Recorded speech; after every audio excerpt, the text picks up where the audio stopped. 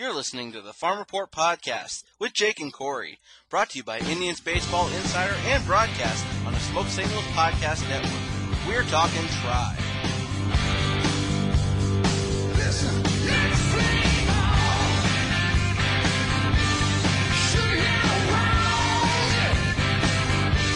Let's play ball, baby. And now stones. Play ball. Well, good day, good afternoon, and good evening. Wherever and whenever you happen to be tuning in, we are glad to have you aboard. I'm Jake Dungan, Editor-in-Chief for Indians Baseball Insider, welcoming you back to another edition of the Farm Report Podcast. That's right, we are back after a brief 2-week hiatus.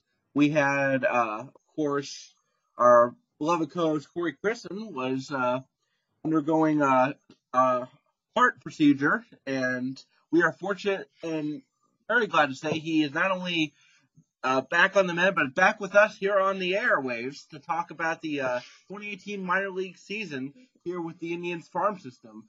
So, Corey, glad to have you back. Hey, Jake, it's great to be back. And, I'm glad I got to be back before the end of the season. A lot of these minor league, these levels and these leagues, the International League and the Eastern League have their postseason series. The end of the year is coming up, and New York Penn League's over, and the baseball season is slowly winding down. But hey, like you said, thank you for the wishes, and thank you everybody that's listening in for the well wishes. I really do appreciate it. My family appreciates it. But everything went well. I got in and out of the hospital by Thursday of that week, so it was a quick 4-day stay up at University Hospitals in Cleveland. I got to give a big shout out to them. The care I received there was incredible. And it's just really good to be back. And like I said, the end of the season's pretty much here. And it's fun that we get to revisit some of this stuff that we've been talking about all season. And now these storylines are starting to come to a close. Well, it's good to have you back. Now, you got one of those Robert Downey Jr. Iron Man mini nuclear reactors in your chest now, right? Yeah, it's a synthetic nuclear reactor that in about 20 years they said it would need replaced again. So no, they put a synthetic. I had to get a heart valve replaced, so they put a synthetic one in there to replace the old one that I had. So I'm gonna leave the other details out and just kind of leave it at that. But yeah, I'm feeling okay, but just a little discomfort and stuff. I mean, I'm 2 weeks removed from it, but I'm going to be down about another month or so, and then hopefully get back going. So, but for now, it's nice to just be sitting down, and I mean, I'm in front of the computer and a microphone, so that's not exactly driving heavy machinery. No forklifts anytime soon for me. Yeah, well, you're about to talk some prospects, so back doing what you love, having some fun here, and this will be Absolutely. the first of a two-part season recap of the 2018 campaign for the Indians farm system and all its prospects. And for tonight's episode, we're going to go through and just provide a little general recap of all of the Indians minor league affiliates from Columbus all the way down to Arizona, because there's some recent draft picks who have been making news down in Arizona as well. So we'll get down all the way down to that as well. So what do you say, Corey, we start up in Columbus and talk about what was going on there this year? And I think that the main story out of Columbus this year was, first you got Shane Bieber and Adam Plutko just pitching lights out and working their way up to Cleveland. But then you got guys like Yandy Diaz and Greg Allen playing really well and also earning spots in Cleveland. You had the end of the Giovanni Urshela era in Columbus, a long time coming, or a long time stint with the Indians. He has moved on. You've had guys like Yu Chang, Bobby Bradley, newcomers like Oscar Mercado, some standout performances from guys like Connor Maribel, who have really come back and played well. What was your overall general take of the Columbus Clippers 2018 season? Well, not even with Plutko and Bieber pitching well, but they each threw a no-hitter. I think one of the my best memories in covering baseball. I mean, albeit my career has been short so far, but Adam Plutko's no-hitter was in Syracuse, and I got to cover that while I was in school up there in New York. So that was a real treat to see that. But yeah, I think Plutko and Bieber, even so before the season started, because we saw Bieber kind of work his way up very quickly. Of course in Akron a bit, and then in Columbus, and of course in Cleveland. So those two have been, in my eyes, the two big names that have floated through Columbus. Obviously, Francisco Mejia being traded, he left that roster, and replacing a talent like that is no easy feat. Mejia hit 279 in 79 games for the Clippers. You mentioned Greg Allen and Yandy Diaz, who have both been pretty darn good up in Cleveland as of recent. Another big one for me, I think, is I don't want to call it a renaissance, but it was kind of a swapping at first base. We finally got to see Bobby Bradley after, at least I felt like he kind of got shafted at the beginning of the season and was put back on Akron's roster, and then Nelly Rodriguez was in Columbus to start the year, along with Mike Napoli, who, of course, went down with an unfortunate injury early on. But we got to see a bit of Bobby Bradley in Columbus. Bradley hit 254 in 32 games, so small sample size, so you can expect to see him there again next season, and probably in a full season capacity with another year left on Yonder Alonso's contract in Cleveland. And then Eric Haas playing 120 games. That was second highest on the team to Brandon Barnes, or third highest, to Brandon Barnes and Yu Chang.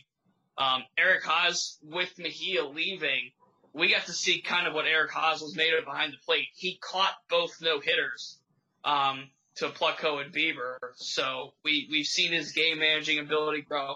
There's a lot of good things to take away from this Columbus roster, and what the Clippers did this season. They fought until virtually the end of the season, the last day of the season, for a playoff spot. They couldn't get into the International League playoffs, but there was quite a bit of shuffling in and out on that roster throughout the season. So you got to be happy with what the Clippers did. And then those names that I mentioned and were floated around over there, there was a lot of good, positive stuff that happened in Columbus this season. Yeah, the pitchers, there's not much more that needs to be said about Bieber and Plutko other than, seeing what both can do already in Cleveland. And, again, same goes for Yandy Diaz and Greg Allen. That Yandy Diaz controversy, if you want to call it that, was finally resolved in a way. He's been up in Cleveland for the better part of the last month or two. And, but I think there's some underrated performances as well. I think, guys like, as I said, Connor Maribel or Xiaoxing Chang or, there's got some guys in the bullpen who pitched pretty well throughout the year. Ben Taylor being one. And then we also saw a lot of shuffling in and out of veterans. How about the Mitch Talbot renaissance coming to Columbus from independent ball, playing in affiliated ball for the first time since 2013, and he hadn't pitched in the major since 2011 when he was with the Indians last time. So he came back this year and pitched really well, 4-5 with a 2.52 ERA in 18 games, 17 starts. Probably pitches way into the conversation for another off-season deal with another club, which I'm certain he's probably grateful to the Indians for that. Like you said, Francisco Mejia moving on to greener pastures in San Diego. Wish him all the best there. And then a new guy like Oscar Mercado comes in, who's a pretty intriguing player in his own right. He's started off slow, but came on a little bit late. And then we saw, some key guys go down to injuries. Bradley Zimmer was sent down after struggling in Cleveland, back down to Columbus, and he hurt his shoulder in batting practice. He was out for the rest of the year. And then we saw the veterans like Brandon Barnes, Adam Rosales, both of whom have gotten call-ups. And then Eric Haas, 20 home runs for the second straight season while batting. He only batted .236. and with a 288 on base and 443 slugging. So the slash values are great, but the power is still there. 71 RBIs. I think that's a career high for him. As you said, all up and down this roster, there's a lot of great storylines to discuss, and then we had to bid farewell, as I said, to not only Giovanni Urshela, but also Sean Marmondo, who was released midway through the season after he struggled for most of the year. 2-6 with a 5.89 ERA. So some long-standing prospects saw their tenures come to an end with the Clippers this season, but a lot of great stuff happened as well. And Ben Taylor, too, is another name that I came across, and I almost slipped my mind. 7-2 with a 2.51 ERA, strikeout to walk ratio of 70-9. He was really impressive this year for the Clippers. He's seen 6 games of action in Cleveland. He's thrown 6 innings and given up 6 hits and 4 runs. So not terrible by any means in Cleveland, but he had a pretty good season in Columbus as well. After coming over not too long ago from Boston's organization. So yeah, like we said, a lot of good storylines coming from Columbus. And really, when you compare beginning of the season to right now, we knew that Polko and Bieber were almost there, and we got to see quite a bit of what they were able to do this season. Those were the 2 big ones. Obviously, Mejia gets washed out because of the trade. How about Brandon Barnes put together a solid season? 273 average in a team-high 132 games.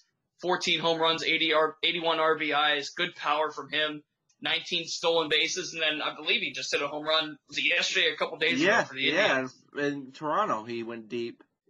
So, he's another guy who, with 40-man rosters and the expansion, 32 years old, so he might kind of be on a prove-it kind of player or a prove-it deal. So, yeah, he looked pretty solid this season, too. There was a lot of good stuff from Columbus, albeit they missed the playoffs, but good season for them. Yeah, so let's move down to Akron, and there's a lot more interesting storylines coming for the Rubber Ducks, who are still playing ball. Their postseason run will continue as they face off against the New Hampshire Fisher Cats in the Eastern League Championship Series starting on Tuesday. The first 2 games will be in Akron. First pitch at 6:35. Weather's supposed to be nice, I think, the next couple of days, so if you want to get your tickets, go check out some Rubber Ducks playoff action. But weather's finally going to be nice, you mean? Yeah, after all this rain we've had the last couple of days for sure.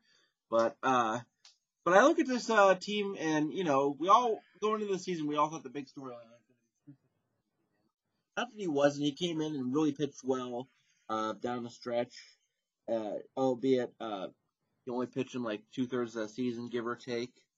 But at the same time, you saw the rise of guys like Jake Paulson and Xiaoxing Chang, and we had guys in the bullpen like Kieran Lovegrove, Mitch Brown, Henry Martinez really pitched well in the late innings. David Spear as well. Then in the lineup, Bobby Bradley had another great power season, hitting a lot of home runs, although the strikeout rate elevated a bit, which is something to keep an eye on. And Connor Maribel really rebounded from his previous campaign. 296 average, 341 on base, 481 slugging in 89 games with Akron, 11 homers, 64 RBIs. So really starting to come back around again, closer to his 2016 numbers with Lake County. And, we saw guys like Andrew Kalika really play well, 278 average, 764 OPS in 115 games. Really played well in the outfield, too. Made some solid defensive plays all around. He made some highlight reels. We said bid farewell to Willie Castro, who went in the Leonis Martin deal. But in return we got Kyle Dowdy, who's been lighting up the radar gun and really turning some heads. Pitched pretty well in the division series too against Altoona. And Sam Haggerty, although he had some injuries, stole a lot of bases again, 24. Didn't quite reach his goal, but Lee Jen-Chu came up and played pretty well. Ty Tom showed some pretty impressive power. 12 homers and 64 RBIs in 121 games. So he played pretty well. Kind of came out of nowhere. And other than that, there was guys like I said on the pitching side. Tristan McKenzie came in a little bit later on, and pitched pretty well. Shane Bieber started the year in Akron and went 3-0 with a 1.16 ERA in 5 starts, so he was really dialed in, and didn't take long for him to go up to Columbus and then eventually up to Cleveland. So James Karinchak came up late in the year, 2.61 ERA in 10 appearances, continuing to rack up the strikeouts with 16 and 10 in the third innings. Up and down. Again, kind of like Columbus. A lot of interesting storylines, and lest we forget Cody Anderson making a brief rehab appearance too. He worked his way back from Tommy John surgery. Anything that stands out particularly to you, Corey? 2 things for me. Number one, the amount of roster turnover there was. And I mean, there usually is at the AA level, but there was a lot of it this season with guys going either to Columbus or coming up from Lynchburg, or maybe even in some cases both, like Lee Jen-Chu, who served time in Lynchburg, Akron, and Columbus this season. What I noticed about the pitching staff, not just with guys like Tristan McKenzie in that rotation, who, let's face it, McKenzie is a top prospect in the system, but how about the bullpen in Akron as well? Mitch Brown, his revival, he only won 1 game, but he threw a 1.99 ERA in 37 appearances. About Henry Martinez's emergence as a closer, he had 11 saves this season. About Kieran Lovegrove and his ability to pitch out of the back end. David Spear had a 3.48 ERA in 46 appearances. There were quite a few guys. James Karinchak, who had a 2.61 ERA in 10 appearances. And I know he started each game in Akron, but you might even be able to throw Zach Plezak's name into that hat. Luke Eubank, 0.56 ERA in 13 appearances. You get the idea here that Akron's bullpen was really the strength of this team. Even Nick Sandlin coming up later in the season. I mean, there were so many guys. Kyle Dowdy, who was a reliever in the Tigers organization, and there's something going on with him. It was either you or Justin or someone wrote about it, about what the difference was between Dowdy in the Tigers organization and in the Indians organization, and how he's essentially picked up, 4 or 5 miles an hour on his fastball? Something like that. Yeah, so someone's doing something with him that's wearing an Indians jersey and hat, and it's working out for him so far, and he's actually starting Game 1 of the Eastern League Championship Series Tuesday. So the point is, there's a lot of great pitching that came through Akron this season, and I think mostly in the bullpen is where they had a lot of success. And even looking through the lineup, the one guy that stood out to me, and he, of course, earned a promotion to Columbus later in the season, was Connor Maribel, a 2.96 average in 89 games. This guy was an afterthought to a lot of scouts when he was drafted. But Maribel was drafted really late, 25th round in 2015, and all he's done ever since is hit and run. And he continued that this season, certainly. Andrew Kalika had a pretty solid season across the board, 278 average in 115 games. We know he can run well. We know he can hit. We know he can field. John Carter, in a small sample size, played well in 19 games. He hit 290. There were quite a few guys in that roster. Of course, like you said, Willie Castro leaving. That left kind of a dent, but not a hole, because they still had guys like Ernie Clement, who came up from Lynchburg. They had guys like Mark Mathias in that infield. They had Sam Haggerty in that infield. So they didn't lose any major options. They didn't have any big void to fill once Willie Castro left. That's kind of why they're in this championship series right now, is because of that positional depth, particularly in that middle infield that they've had. Ernie Clement's been one of the best prospects in the organization ever since he's been drafted. And even this season, we have player of the year coming up next week, and he's got to be in that conversation for it, albeit only hitting 246 in Akron. We saw this guy grow very quickly, and he showed that impact in Akron already. So there's a lot, again, good positive stuff, but that bullpen in Akron was just phenomenal for me this season. Quick Andrew Kalika fun fact. Do you know that he finished the 2018 regular season with the same exact OPS as he had in 2017? I didn't know that, but that's pretty darn impressive considering 764 OPS in 115 games this year versus a 764 OPS in 103 games last year. Well, what does that tell you? So he put the same number up in 12 more games, essentially.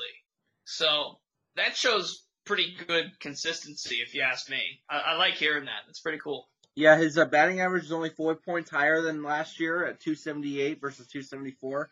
His on base has gone up a bit. He was at 389 this year. He was really good at drawing walks, and he's also pretty good at getting hit by pitches, channeling his inner Brandon Guyer there. He covers the plate. He does cover the plate when he's up. I noticed that. His power took a little bit of a hit this year, but he's not a big power guy to begin with. But he did have the same amount of homers. Pretty much all across the board, his numbers were all within like 10 points or 10 units of each other. 6 homers, even 49 RBIs versus 40 last year.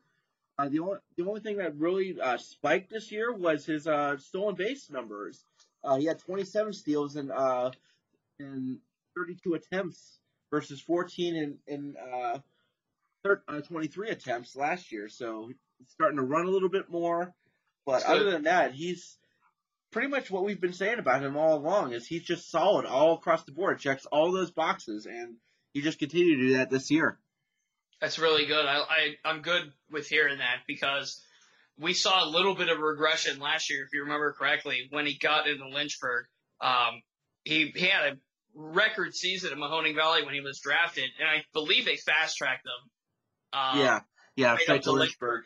Yeah, they fast-tracked him, and he had kind of a down season. But you got to take that into account that it was his first full season. He had to adjust a little bit. And then now you see what you're going to get from him. 115 games out of, what do they play, 140? Is it exactly 140? Yeah. I mean, getting that kind of playing time in Double-A really says a lot, especially in center field. Yep, and he, like I said, got into a couple highlight reels with some of his catches. I think I saw one or two of them live in person. And that guy can cover some ground in center field. He's pretty good out there. Another kind of standout performance I wanted to mention, aside from the ones we had already mentioned, was Tyler Krieger, who most of his numbers were dependent on the hit streaks he had. He had a pretty impressive 24-game hit streak in the middle of the year, but even so, he finished the year solidly with a 276 average, 704 OPS, definitely up from last year's numbers. And he proved he was kind of a streaky hitter, but he proved when he was on, he was very hard to stop when he was putting the bat to the ball well. And this year, 5 homers, 22 doubles, 4 triples, and 55 RBIs in 123 games. 38 walks versus 88 strikeouts, 19 stolen bases, and 29 attempts. And he also played fairly solid in the outfield too. He played more outfield than he did in the infield, and I think he's better suited out there than he is like at second base. Right? He hasn't played short probably since he was drafted, but I think long term he's better suited for the outfield. But I think he has the tools to be a solid utility player as well, kind of an Eric Gonzalez type. That was a really intriguing swap with Tyler Krieger. I mean, we thought when he was drafted that this kid would be a surefire second baseman, shortstop, hybrid kind of player. And I think Ernie Clement has kind of fulfilled that role as he's developed really quickly. And you move Tyler Krieger out to the outfield, and it's really more of the same for him at the plate. He really didn't change much, if not getting better. So you certainly have to be happy with seeing that too. And I want to give one quick honorable mention to, two quick ones actually. One to Joe Sever for his role on this team this year. I mean, he really got off to the great start this season. Kind of faded off late, but 7 homers, 57 RBIs, 107 games while batting, 262 with a 695 OPS.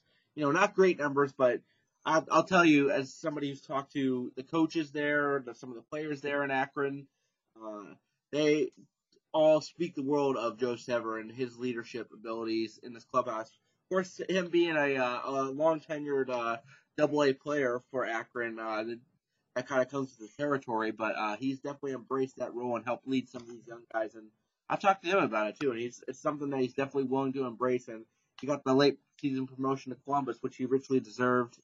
And the other honorable mention I wanted to throw out there was to Jake Paulson for winning the Eastern League ERA title with a 3.04 ERA and 19 starts after coming over the organization and started here in Lynchburg and then came up to Akron and really took off running in that rotation. And I would say down the stretch was probably one of Akron's more reliable starters, maybe second to Tristan McKenzie. Each of the past 4 seasons, Joe Sever has logged at least one game in Akron. You see that sometimes too with some of these players who not really flatline per se, but who just kind of they don't get to that next level right away, and then the organization likes them so much that they don't want to get rid of them. But at the same time, there's kind of this virtual wall that they've hit. And Sever, you can do one of two things when you get that treatment. Number one, you could shy away from it, or number two, you can embrace it. And as you said, from everything I read about Akron and like the camaraderie in the clubhouse and the organization itself, he's a leader there, and the organization really likes having that around. So maybe he's the type of guy who comes back in as a coach one day. You could think that.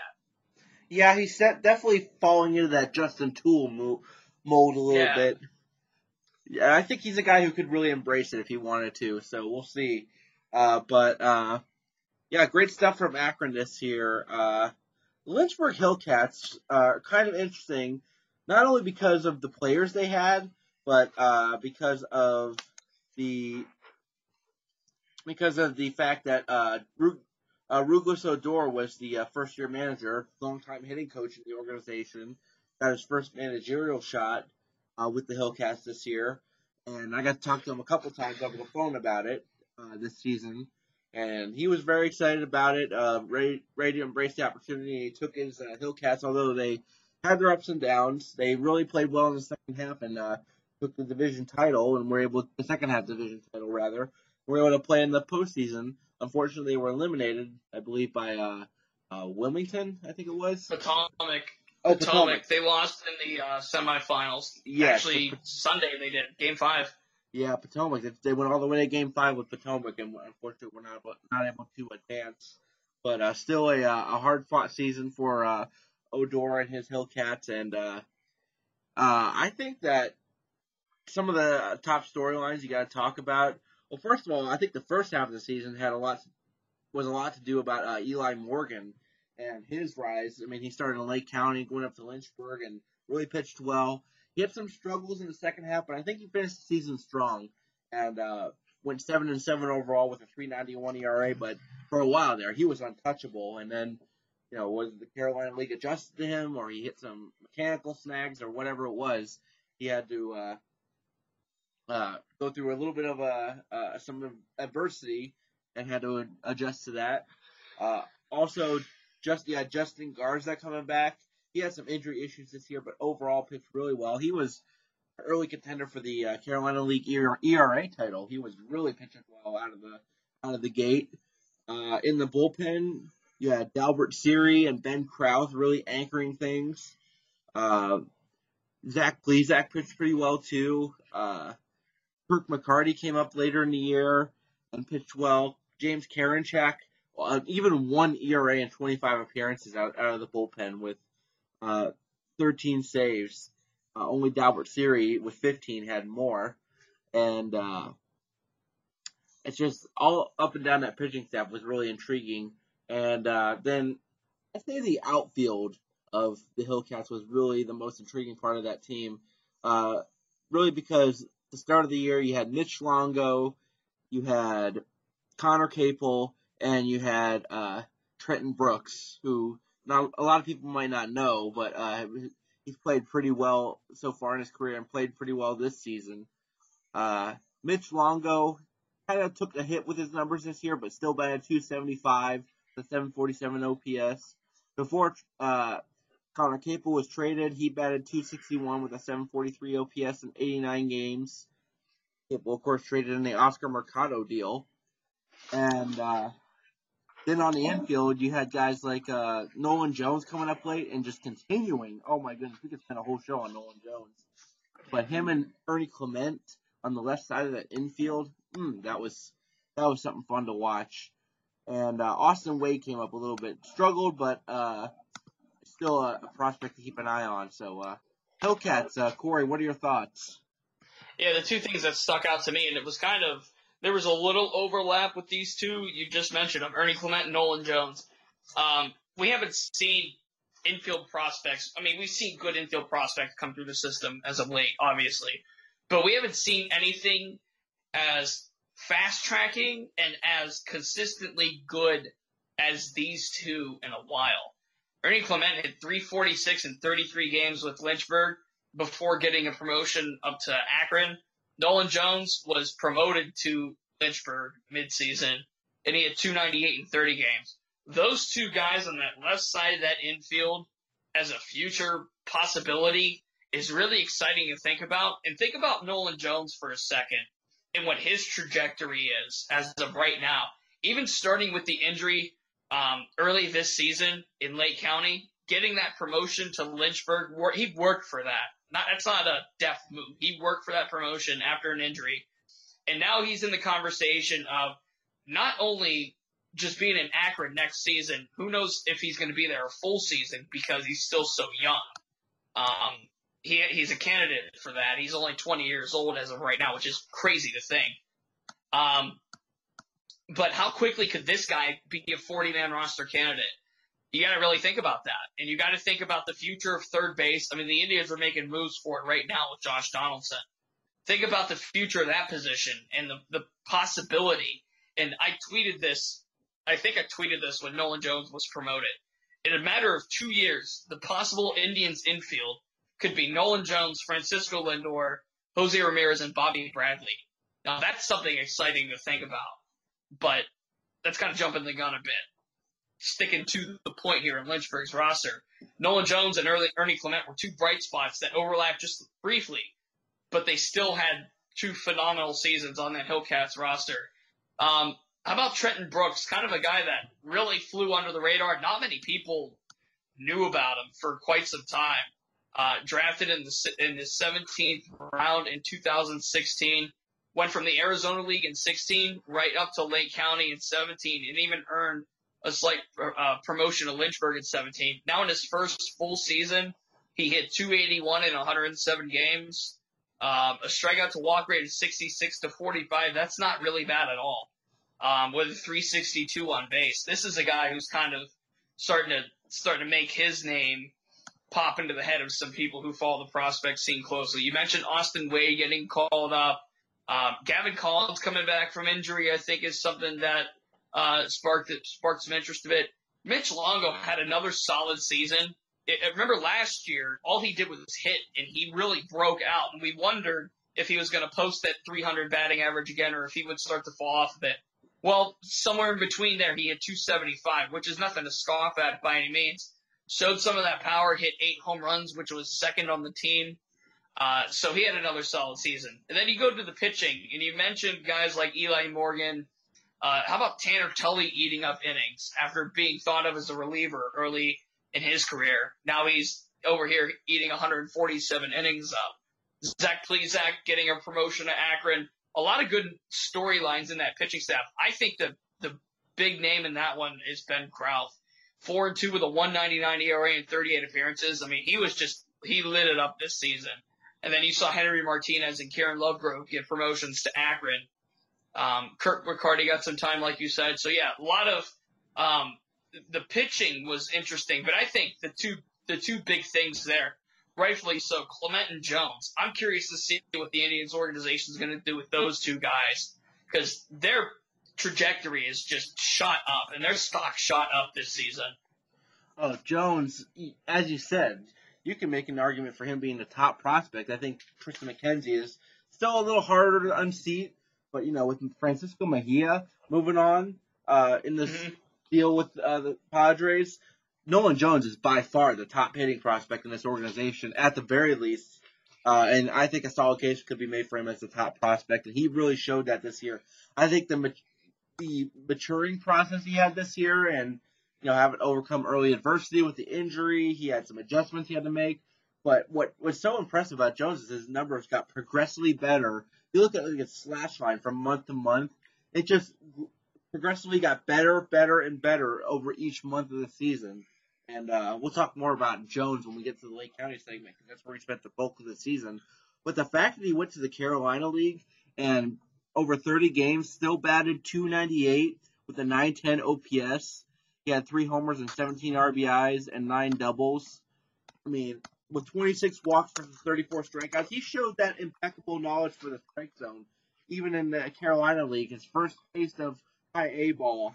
And he just showed how advanced he is as a hitter, and he is going to be so exciting to watch the next year or two as he works his way up to Cleveland. But one note I wanted to mention about, I think that's interesting, something I came across when I was doing one of my Hillcast notebooks recently, was about Mitch Longo. And I think it's important to note that before this season, Mitch Longo had only logged as many as 60 games in a season. He had some injury issues, held him back a few times. So, in essence, this is really his first full season in professional baseball. And he went from logging 60 games in a season last year between Lake County and Lynchburg to logging 119 games this year. And I think that there's the simple explanation for him his numbers taking a hit was the fact that he just wore out. If you look at his first half and second half splits, in the first half he batted .288 with a .737 OPS. In the second half, he batted .263 with a .758 OPS. So those numbers took a hit. How about this? He went from, in July, batting .337 with an .886 OPS in 25 games. In August, he batted .209 with a .620 OPS in 22 games. So, clearly there was, and he didn't have a hit at all in the 4 games he played in September. So, take that for what it's worth. I think it's just a matter of Longo having to adjust to playing full season ball, and his body and his durability, his stamina, everything, that was all tested this season, and I think that's going to serve him well in the years moving forward. I'm curious to see how he responds next season. I wonder what kind of conditioning he'll go through in the offseason. Because like you said, this guy really wasn't thought of as a blue chip prospect by any means. He wasn't thought of as this guy that's going to come in and just start beating everybody up. In 2016 and 2017 combined, he played 98 games. And then 2018, he played 119 games in one season. So, yeah, imagine what that does to a body. Imagine what that does to somebody's mind. Imagine the conditioning you have to go through, the difference in playing, almost 20 games more. It's a matter of him finding that happy balance between physically fit and mentally fit, because you got to start thinking of, that gets to your head a bit. And not to say he had a horrible season by any means. 275 wasn't bad, but last season we saw him hit 376 in 60 games in a half a season. So, you double the workload. You got to take into account some of those things. So let's see if he can come back next season. He's obviously going to have another full season to play with, and he might even get that lift up to Akron. In fact, he should. So adjusting to that level, and he'll get to see some real pitching then. This might be a good thing. This might have been a good growing season for Longo when you really think about it that way. I think so too. Not only for the playing his first full season in that perspective, but also the fact that he's playing in the Carolina League where he had to face the same pitchers over and over again. So he had a real combination of adversity going there. He did, and I think he could be a good bounce back candidate for next season. I think so too, and I think other than that starting rotation, Kirk McCarty is a guy who was exciting to me. 5 starts, 3.19 ERA down the stretch. Plesac, Henkes, and Sam Henkes. We got to mention him too. 6-6, 3.27 ERA, 23 starts. Had no issues, at least none that were made public, about his return from Tommy John surgery. He bounced back very well. 118 in the third innings, 122 strikeouts. Yeah, he gave up some hits and a few walks, but overall, very good bounce back season for him. Shot right back up the prospect boards. He's considered by many to still be a top arm in the system. So him moving forward is going to be fun to watch, as is Garza, Eli Morgan, Zach Plezak, like I said. And then that bullpen, I think the big three of Karinchak, Krauth, and Dalbert Siri. That's a three-headed monster worth watching moving forward. Especially, Karinchak got promoted to Akron, but Krauth and Siri are going to be up in that bullpen too.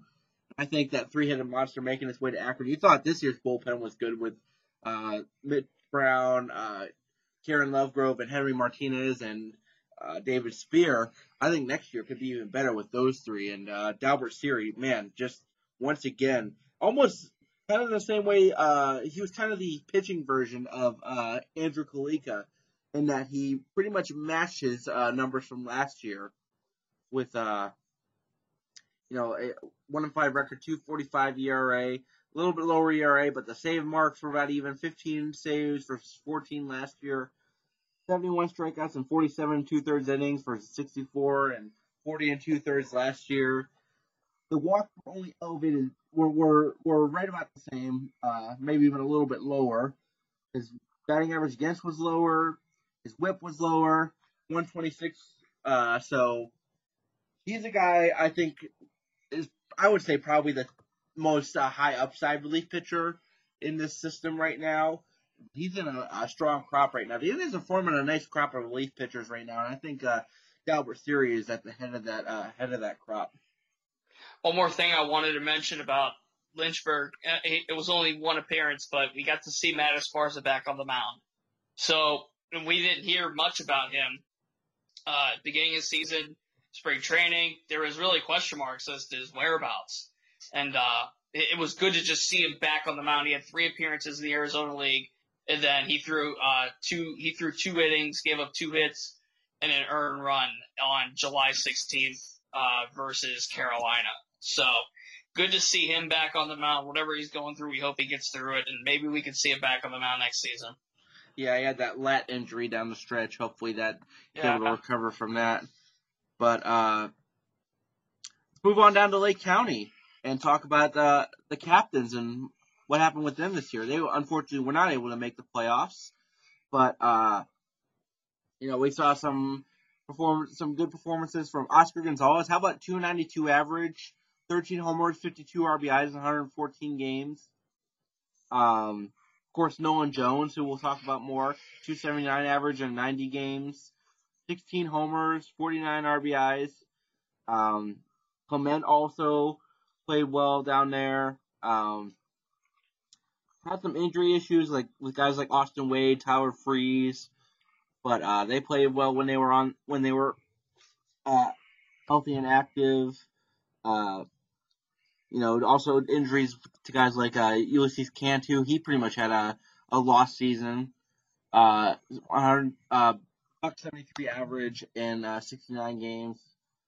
8 homers and 20 RBIs.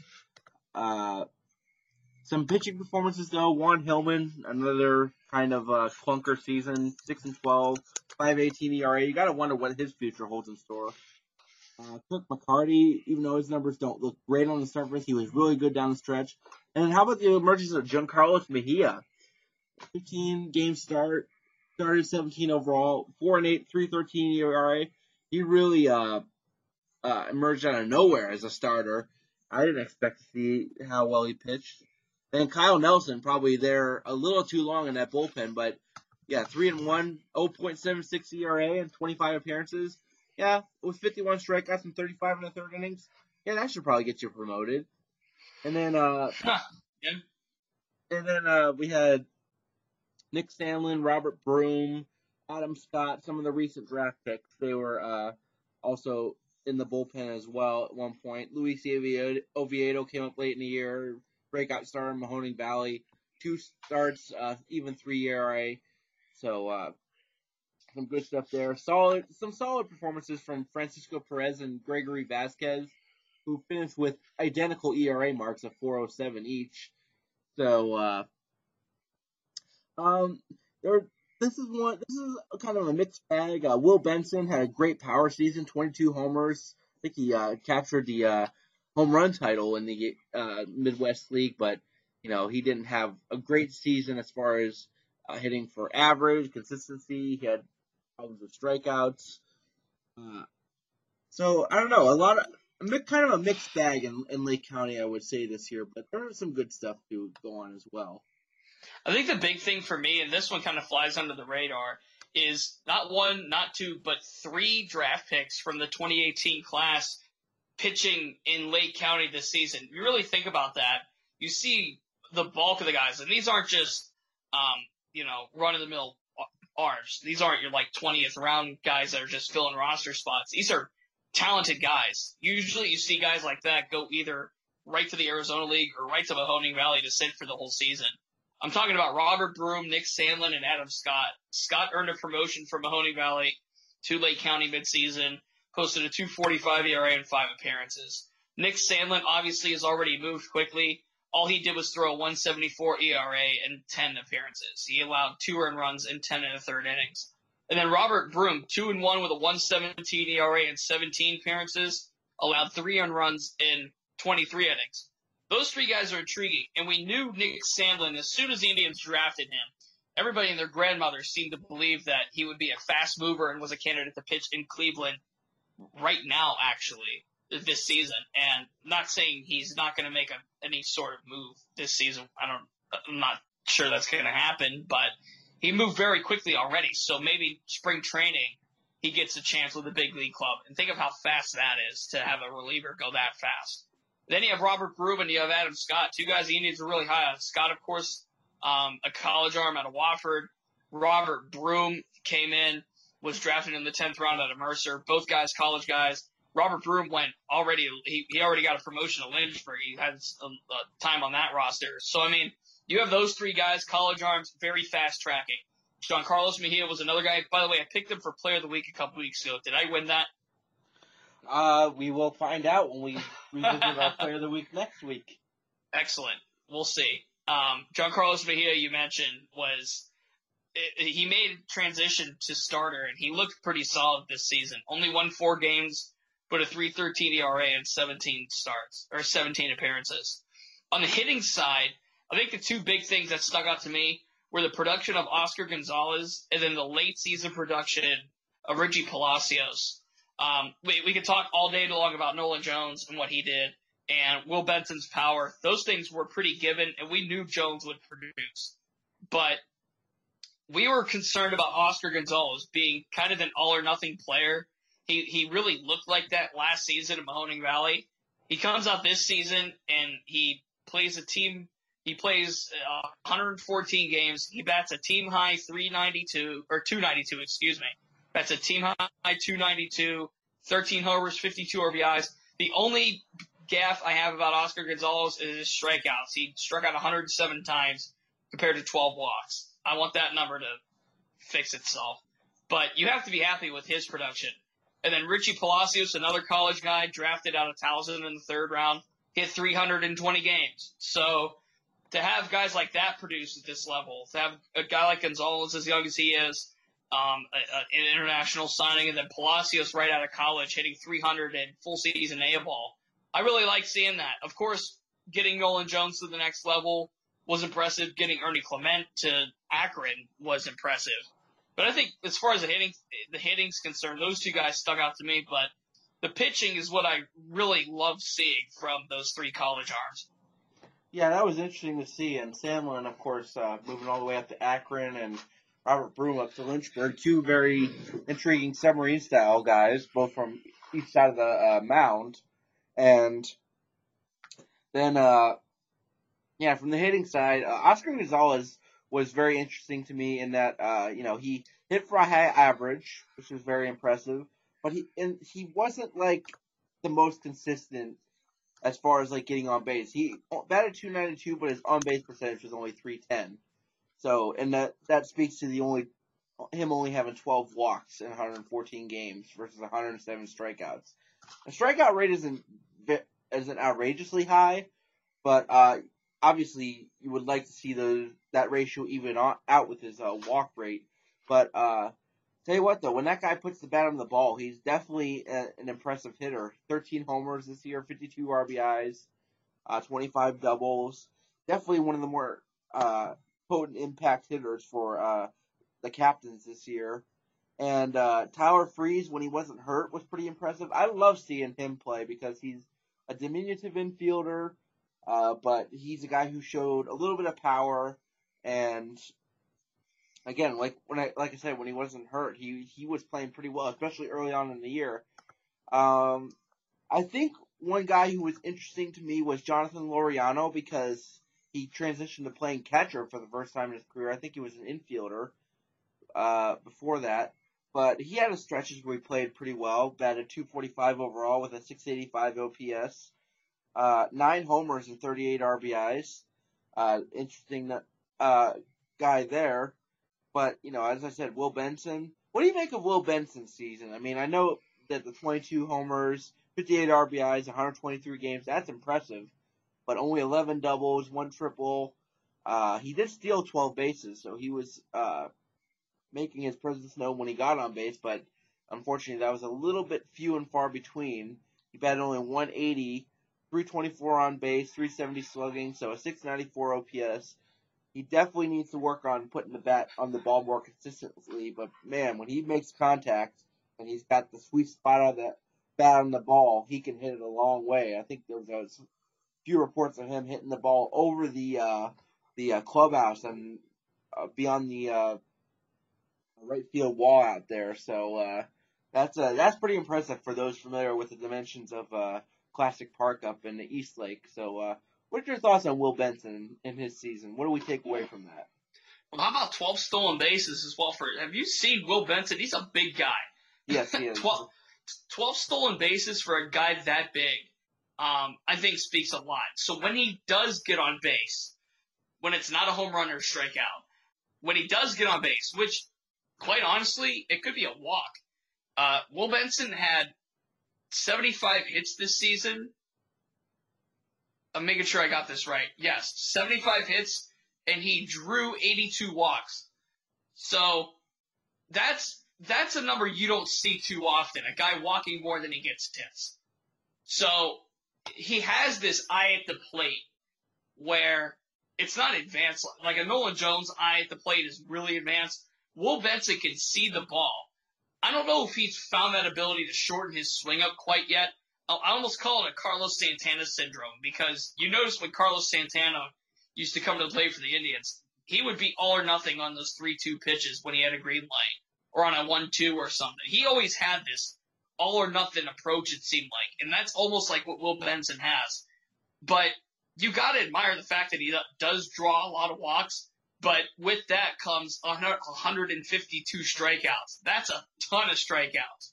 So if he can cut that strikeout number down and maintain that eye at the plate, that batting average should creep up organically. I mean, when you look at him at this time next season, his batting average is not going to be at 180. It's got to be improved better than that. If he hit 230 with numbers like this, then we'd be like, okay, fine, that sounds correct.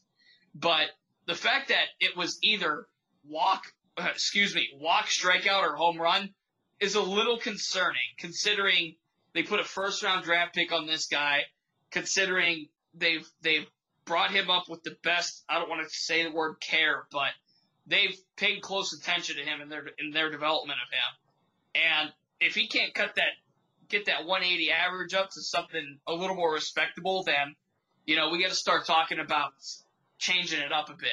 So I think we got to give Will Benson another year. This is his first full season year, mind you, 123 games played. So let's see what he can do for another full season. But that's what stuck out to me is that he had more walks than base hits.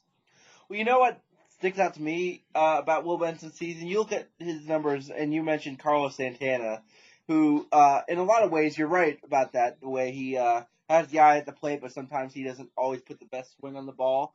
I look at Will Benson's numbers, and one name just screams out to me, especially this season, looking at it, and that is Adam Dunn. This is totally an Adam Dunn type season. It's an Adam Dunn stat line. Yep. I mean, $180 average, but he's drawn a lot of walks. He's striking out a ton, but he also has a lot of power. This is Adam Dunn in a nutshell.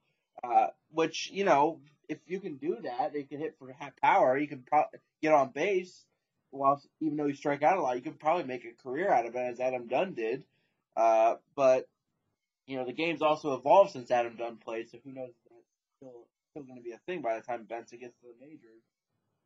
This suggests that Benson still has some mechanical stuff to work on with his swing and trying to make sure maybe he's not laying off of those off-speed pitches that he should as much, even though he's able to recognize them clearly. But also maybe he's not getting the bat to the ball as cleanly as he can, and that's all stuff for the coaches to work with him on. I think that people are probably disappointed overall, especially some of the more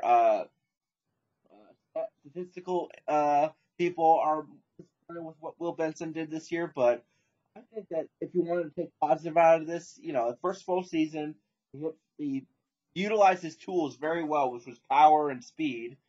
It's just a matter of him really cleaning up those swing mechanics and really trying to smooth out those rough that rough playing style, and that we all knew that he had coming into his playing career. I mean, he was pretty raw. He was a pretty raw talent coming out of the draft. So this is the news. So the good news is he's young. He's only an A-ball. So there's still plenty of time for him to turn this around, and he's just gonna take the positives away from this, which was him hitting for power, him using speed, him seeing the ball well and getting on base. I mean, for a 180, having a 180 average, that 324 on base is actually pretty impressive. So, like you said, if he was batting 230, his on base percentage would probably be like upwards of 360 or something like that.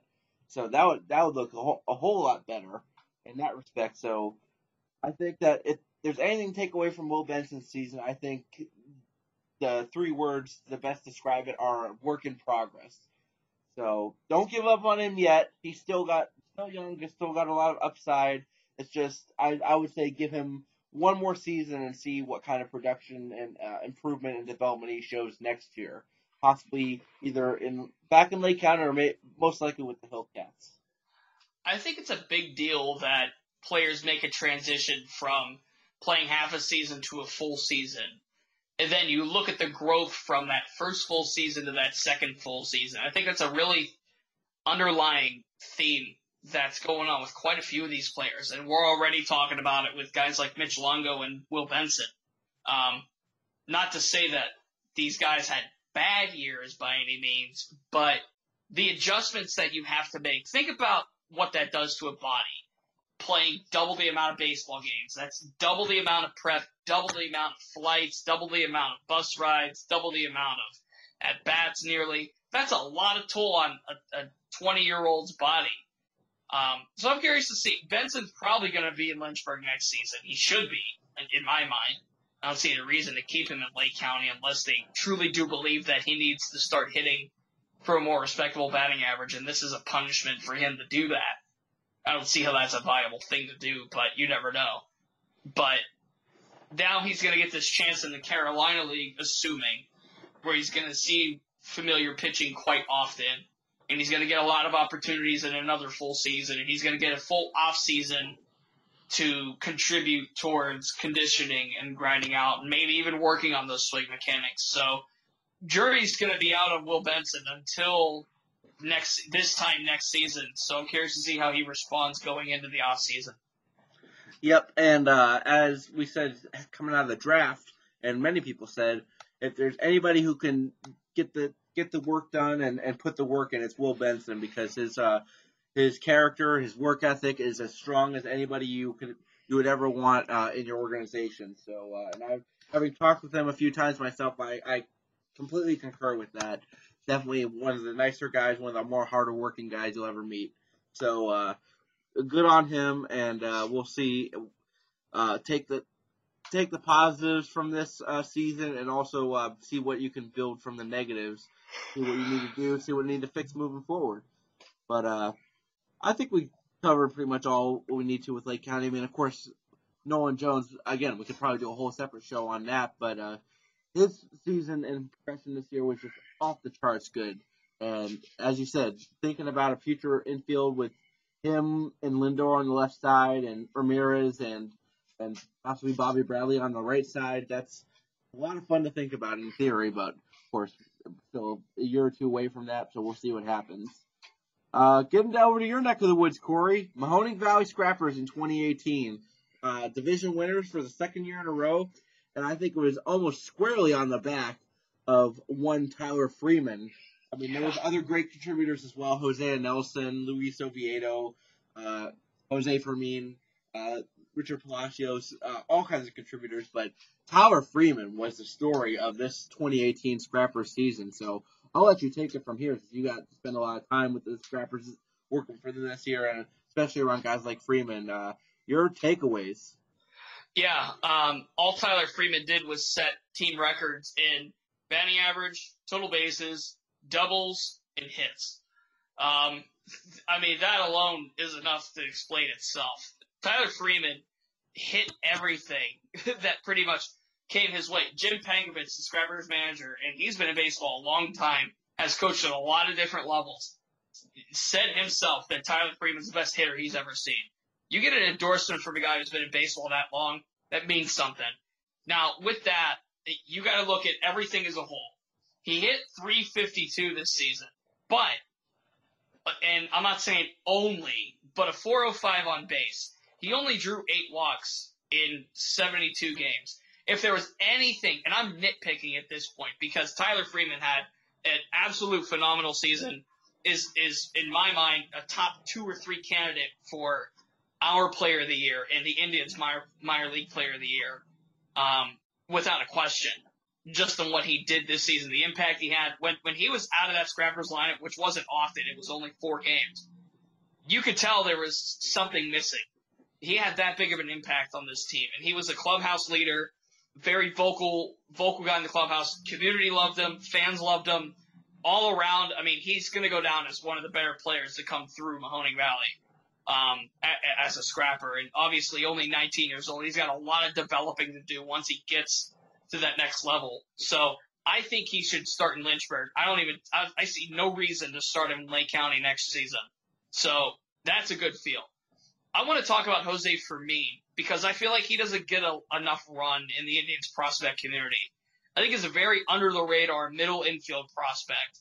Played 71 games, which was right behind Tyler Freeman's 72.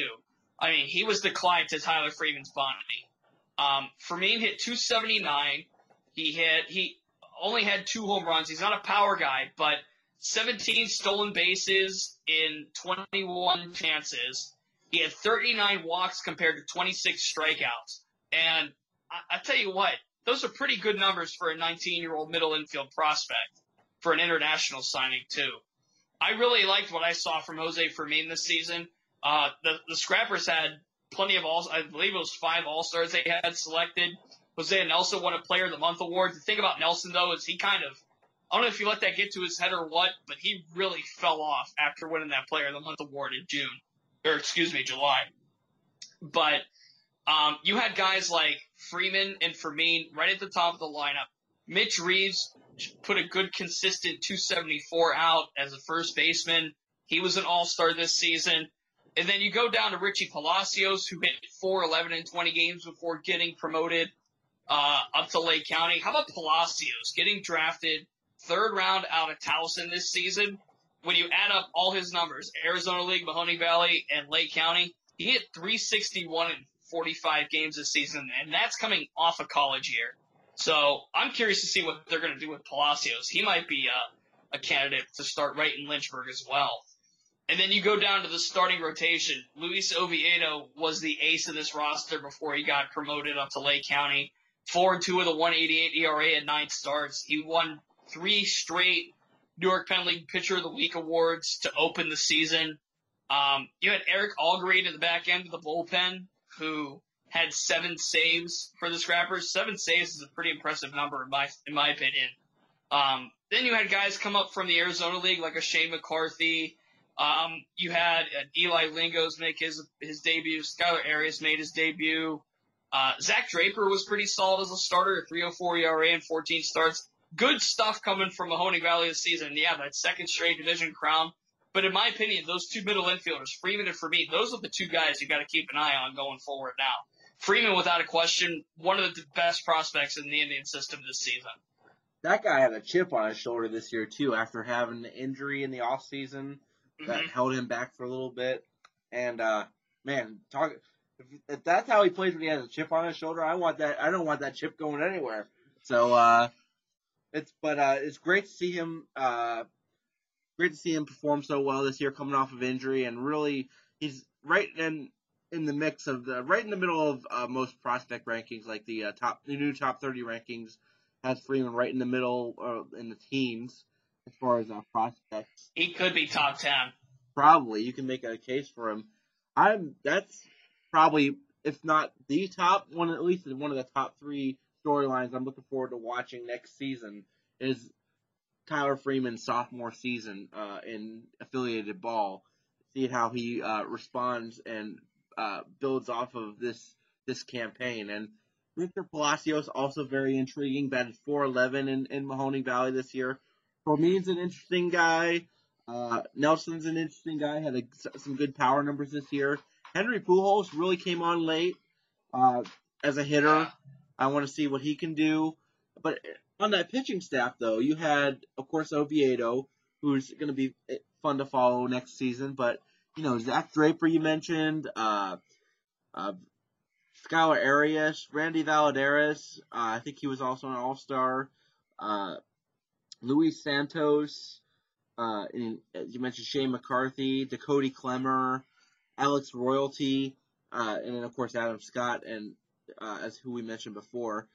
There are some interesting guys who came up late or were in the bullpen all year or in the rotation all year who kind of flew under the radar. But, again, some interesting guys to watch. Not nearly the plentiful crop we had last year as far as pitchers go in Mahoning Valley, but still some intriguing names to follow. But, yeah, the big names, I would say, if you were to narrow it down to 3 big names, I would say Tyler Freeman, Richard Palacios, Luis Oviedo. Those are my big 3 to watch moving forward, heading into next season as far as players from Mahoning Valley. And I wrote about it, and I'm not going to dwell too much upon it because the Scrappers still made the playoffs and had their chance. But you noticed when the Indians organization promoted Oviedo, Clemmer, and Scott to Lake County, you noticed production dip from that pitching staff. And with that, the offense kind of had to respond a bit. We talked in lengths about Fermin and Freeman already, but Mitch Reeves showed power. Jose Nelson had a great month of July. Henry Pujols came along at the beginning of August. He was one of our Player of the Week's award winners. I believe it was either beginning of August or right in the middle. Excuse me. And then you got to see a little taste of some guys come up from the Arizona League. Jonathan Engelman hit 400 in 3 games, albeit he went 4 for 10. Ruben Cardenas went 5 for 13 in 5 games. You got to see Stephen Kwan go 4 for 12 at the plate in 4 games. So you got to see a little taste of some of the guys that you're probably going to see in Mahoning Valley next season as well with those 3 guys. Usually you see roster shuffle come in with Arizona League guys and guys going to Lake County, but there really wasn't too much of it. Also, I noticed there was only 1 rehab appearance, and it was Cody Anderson. It was very late in the season. Usually you get 1 or 2 at that level, but you didn't get 1 really in Mahoning Valley, so they didn't get that kind of help per se. But there's a lot more to be excited about. Obviously, Freeman, Palacios, and Oviedo, but I want to keep an eye on Jose Fermin next season to see how he responds in a likely full season scenario. Yeah, before we move on, Mitch Reeves is also intriguing to me because I wrote about him recently in a Diamonds in the Rough. He was a big-time slugger in college and put up some good power numbers, but also drew a lot of walks, and he did the same again this year. Posted a 358 on base while batting .276. The power hasn't quite shown itself in the professional ranks, but he's a guy who could be interesting if he continues to hit for average and get on base while eventually bringing in some of that power he showed in college. So that's somebody to keep an eye on moving forward. So, talking about Arizona really quickly before we wrap things up here, some of the more intriguing players out of Arizona this year were the draft picks from this year. More notably, guys like first round pick Noah Naylor, or Bo Naylor as he is known now. Ethan Hankins made his debut in Arizona this year, and Lenny Torres as well, 2 top-round pitchers. Reynel Delgado is a top-round shortstop, 6th-round pick, played pretty well. Batted over 300 with an OPS near 800 in 46 games. But yeah, Bo Naylor, really intriguing guy. Already out of Canada, and batted 274 with a 783 OPS, and showed a little bit of power, some extra base power, hitting ability, and also showed some solid defense behind the plate as well. So, and Lenny Torres, I'm intrigued by Lenny Torres because he is a guy who has shown good stuff and good strikeout ability, and he did so again here among the professional ranks. 1.76 ERA and 6 appearances. He struck out 22 batters in 15 1/3 innings. That's pretty impressive when you consider it, a 117 WHIP. So, and then Ethan Hankins, who was coming back from injury, he pitched pretty well in his 2 appearances. Only gave up 2 runs and 3 innings, which equals out to a 6 ERA, but 6 strikeouts in 3 innings. So take that for what it's worth. But there's a lot of guys who made their first appearances in Arizona this year. And then also Quentin Holmes is kind of an interesting storyline because he only played in 7 games this year, but he came back and finished the season a little kind of strong. His last 6 games or so had a few hits in it. He had hits in his last 3 games. Hit his first professional home run and had a couple of steals. So he was finally able to get back. I think it was a calf injury he had. But other than that, we won't go too deep into Arizona because there's so much to cover. But as far as guys like Torres and Naylor and Hankins and Delgado, some interesting guys to follow out of Arizona this year. Yeah, the first thing I wanted to mention was Quentin Holmes. You touched on it briefly, and how he only played 7 games this season. I hope he's healthy. That's the number one thing for me, because even when the Indians drafted this guy in the 2nd round, the thought was, yes, he's a very fast baseball player, but what else can he be? Well, he hasn't been able to be much lately, so he's got to come into 2019 healthy. It's a big thing for him this offseason is to get healthy, because we know he can run. We know he can play the outfield, but can he do much else? We haven't seen much of that lately. Reynel Delgado is a name that stood out to me, hitting 306 in 46 games. The walks and strikeouts were pretty impressive, 44 strikeouts to 30 walks, so he's shown that ability already. 10 doubles also to add to that, so he had a pretty solid season. And then Bo Naylor, obviously your first-round draft pick this season, hitting 274 in 33 games with a couple of home runs and about 3 triples. That's impressive, too, for a catcher. Someone his size, 6 foot and 195. So his ability to get around the bases as well. Those are a few names that I'm going to keep in track in my next season. Those guys are going to be in Mahoning Valley. So that'll be exciting to have guys like Engelman and Cardenas and Naylor and Holmes and Delgado. And you mentioned some of the pitching. There's going to be some good names coming through Mahoning Valley making their affiliated ball debuts next season. So good. It's good to see these guys get working and get into action and get incorporated into the system. So we'll see how they come out next season. Yep, looking forward to it. And the pitching as well. As I said, Torres and Hankins, those are 2 intriguing names to follow, in my opinion. Well, Corey, we've kind of been going on for a while here, well over an hour on this podcast. So what do you say we wrap it up quick here and give some quick final thoughts? Yeah, I think it's impressive that 3 of the 5 Indians affiliates made the postseason. I think that's something we lose a lot in minor league baseball is that it's about development, yes, but I feel like winning is a part of it. I've had this take before, obviously, but winning's a part of that. You got to teach these kids how to win. And having two of the A-ball affiliates make the postseason in Mahoning Valley and Lynchburg, and then you have Double-A Akron making it all the way to the championship series.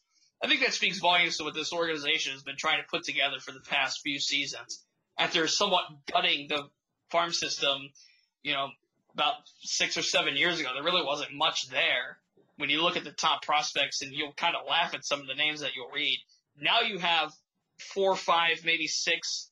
I don't want to call them blue chip guys. You have at least 3 blue chip guys right now in the Indian system, and then you have a bunch of other guys that are really solid as prospects coming through the system. But to have consistency at least 3 of your 5 levels making the postseason, and then one of those levels making the championship, I think that's really impressive. And the bow on that present is good luck to Akron in the championship series, and let's see if they can pull it off. Would that be 2 or 3 years, right? Yeah, and let's just serve as a reminder. The last time the Rubber Ducks won a championship was the year the Indians went to the World Series. So take that for what it's worth. It's really cool. And it's not Dave Wallace's fault. It's Tony Mansolino. Mansolino's done a fantastic job. Every step along the way. Yeah, ever since getting involved as a manager and as a coach in this system, he's just been solid, rock solid. He's really an under-the-radar minor league mind that the Indians have had. And think about the guys that have come through, like Mark Budzinski, who's obviously in the Indians dugout, guys like Dave Wallace. Also another note, good luck to Indians legend Omar Vizquel in the Carolina League Championship Series. The Winston-Salem Dash, the affiliate of the White Sox, they're in the championship as well. Yeah, good luck to him and his managerial debut. Great to see him doing well as well. I had not seen that, so thanks for pointing that out. My final thought is simply to be tuning in next week, because we are going to get to our Farm Report Player of the Year awards, and we'll be revisiting our preseason predictions. Oh boy, that'll be fun, and talking about that'll probably be up for a good laugh, and then we'll give out our imaginary hardware to the Indians' best prospect formers of the 2018 season. So be sure to watch out for that coming next week. But we want to thank you for joining us for an extended edition this week. We've talked a lot, covered a lot of ground, every affiliated level of the Indians minor league system, including Arizona. Great to get to all that and talk about some of the top storylines from the 2018 campaign on the prospect level. So, Corey, it's been a pleasure. Glad to have you back. Glad you were able to recover enough to be able to do this, and I know you enjoy doing it, and you're probably a little restless right now, so I'm sure it was fun for you to get back on the airwaves here. It felt so good just to sit down and pop my laptop open and start to read just some storylines and revisit some of the stuff that I've been getting used to. And it's not fun being away from the game. It never is. I guess I could consider myself on the 60-day DL for now. But this is a good rehab start, I would say. Very good rehab start. So, we'll take it as it comes, and we'll revisit your team doctors, and we'll take it from there, right? Yeah, a week from Tuesday, so I guess when this gets posted next week, I go for a follow-up. So things should be good from here, and we'll see what the doctor says. And I'm just taking it easy for about another month or so. And don't get me wrong, cabin fever's already set in. But, it's good to be back. It's just nice to be up and moving and somewhat active, and of course back in the baseball scene. As the Major League season is winding down too, these postseason races, these wild card chases are all fun to watch. Yes, indeed. So as we wind down the Farm Report season as well, we will have our final episode of the season coming next week. So be sure to tune in for that. And thanks again for another great season of Prospect Talk here on the Smoke Signals Network. Hopefully we'll be back again next year. Of course, we'll be back during the off season as well. and it's going to be a lot of fun. So until then, though, follow us on Twitter. I'm at Jake D Baseball. Corey's at CD Christen. I'm sure Corey can still be tweeting up a storm. One of the few things he's still allowed to do, right? Yeah, that's one of the good things that's one of the things I'm good at for now is just tweeting right now. I'll be watching the LA Rams game tonight, so good to see football back too. I mean, high school's in full swing, college is back, NFL's back. It's that time of year. Yeah, it definitely is. So again, I'm at Jake D Baseball. Corey's at CD Christen. Tweet us up for any prospect questions, any baseball, sports talk in general. You can hit us up there. Subscribe to the show on iTunes, leave a nice rating, and spread the word. That is all we ask. So until next time, for Corey Christen and the Farm Report Podcast, I'm Jake Dungan, and we say to you, have a good one. For questions and comments, you can email us at smokesignals@indiansbaseballinsider.com. Also be sure to follow us on Twitter at SmokeSignalsIBI, where you can find links to all our shows, as well as poll questions and other cool podcast stuff. Thanks again for listening.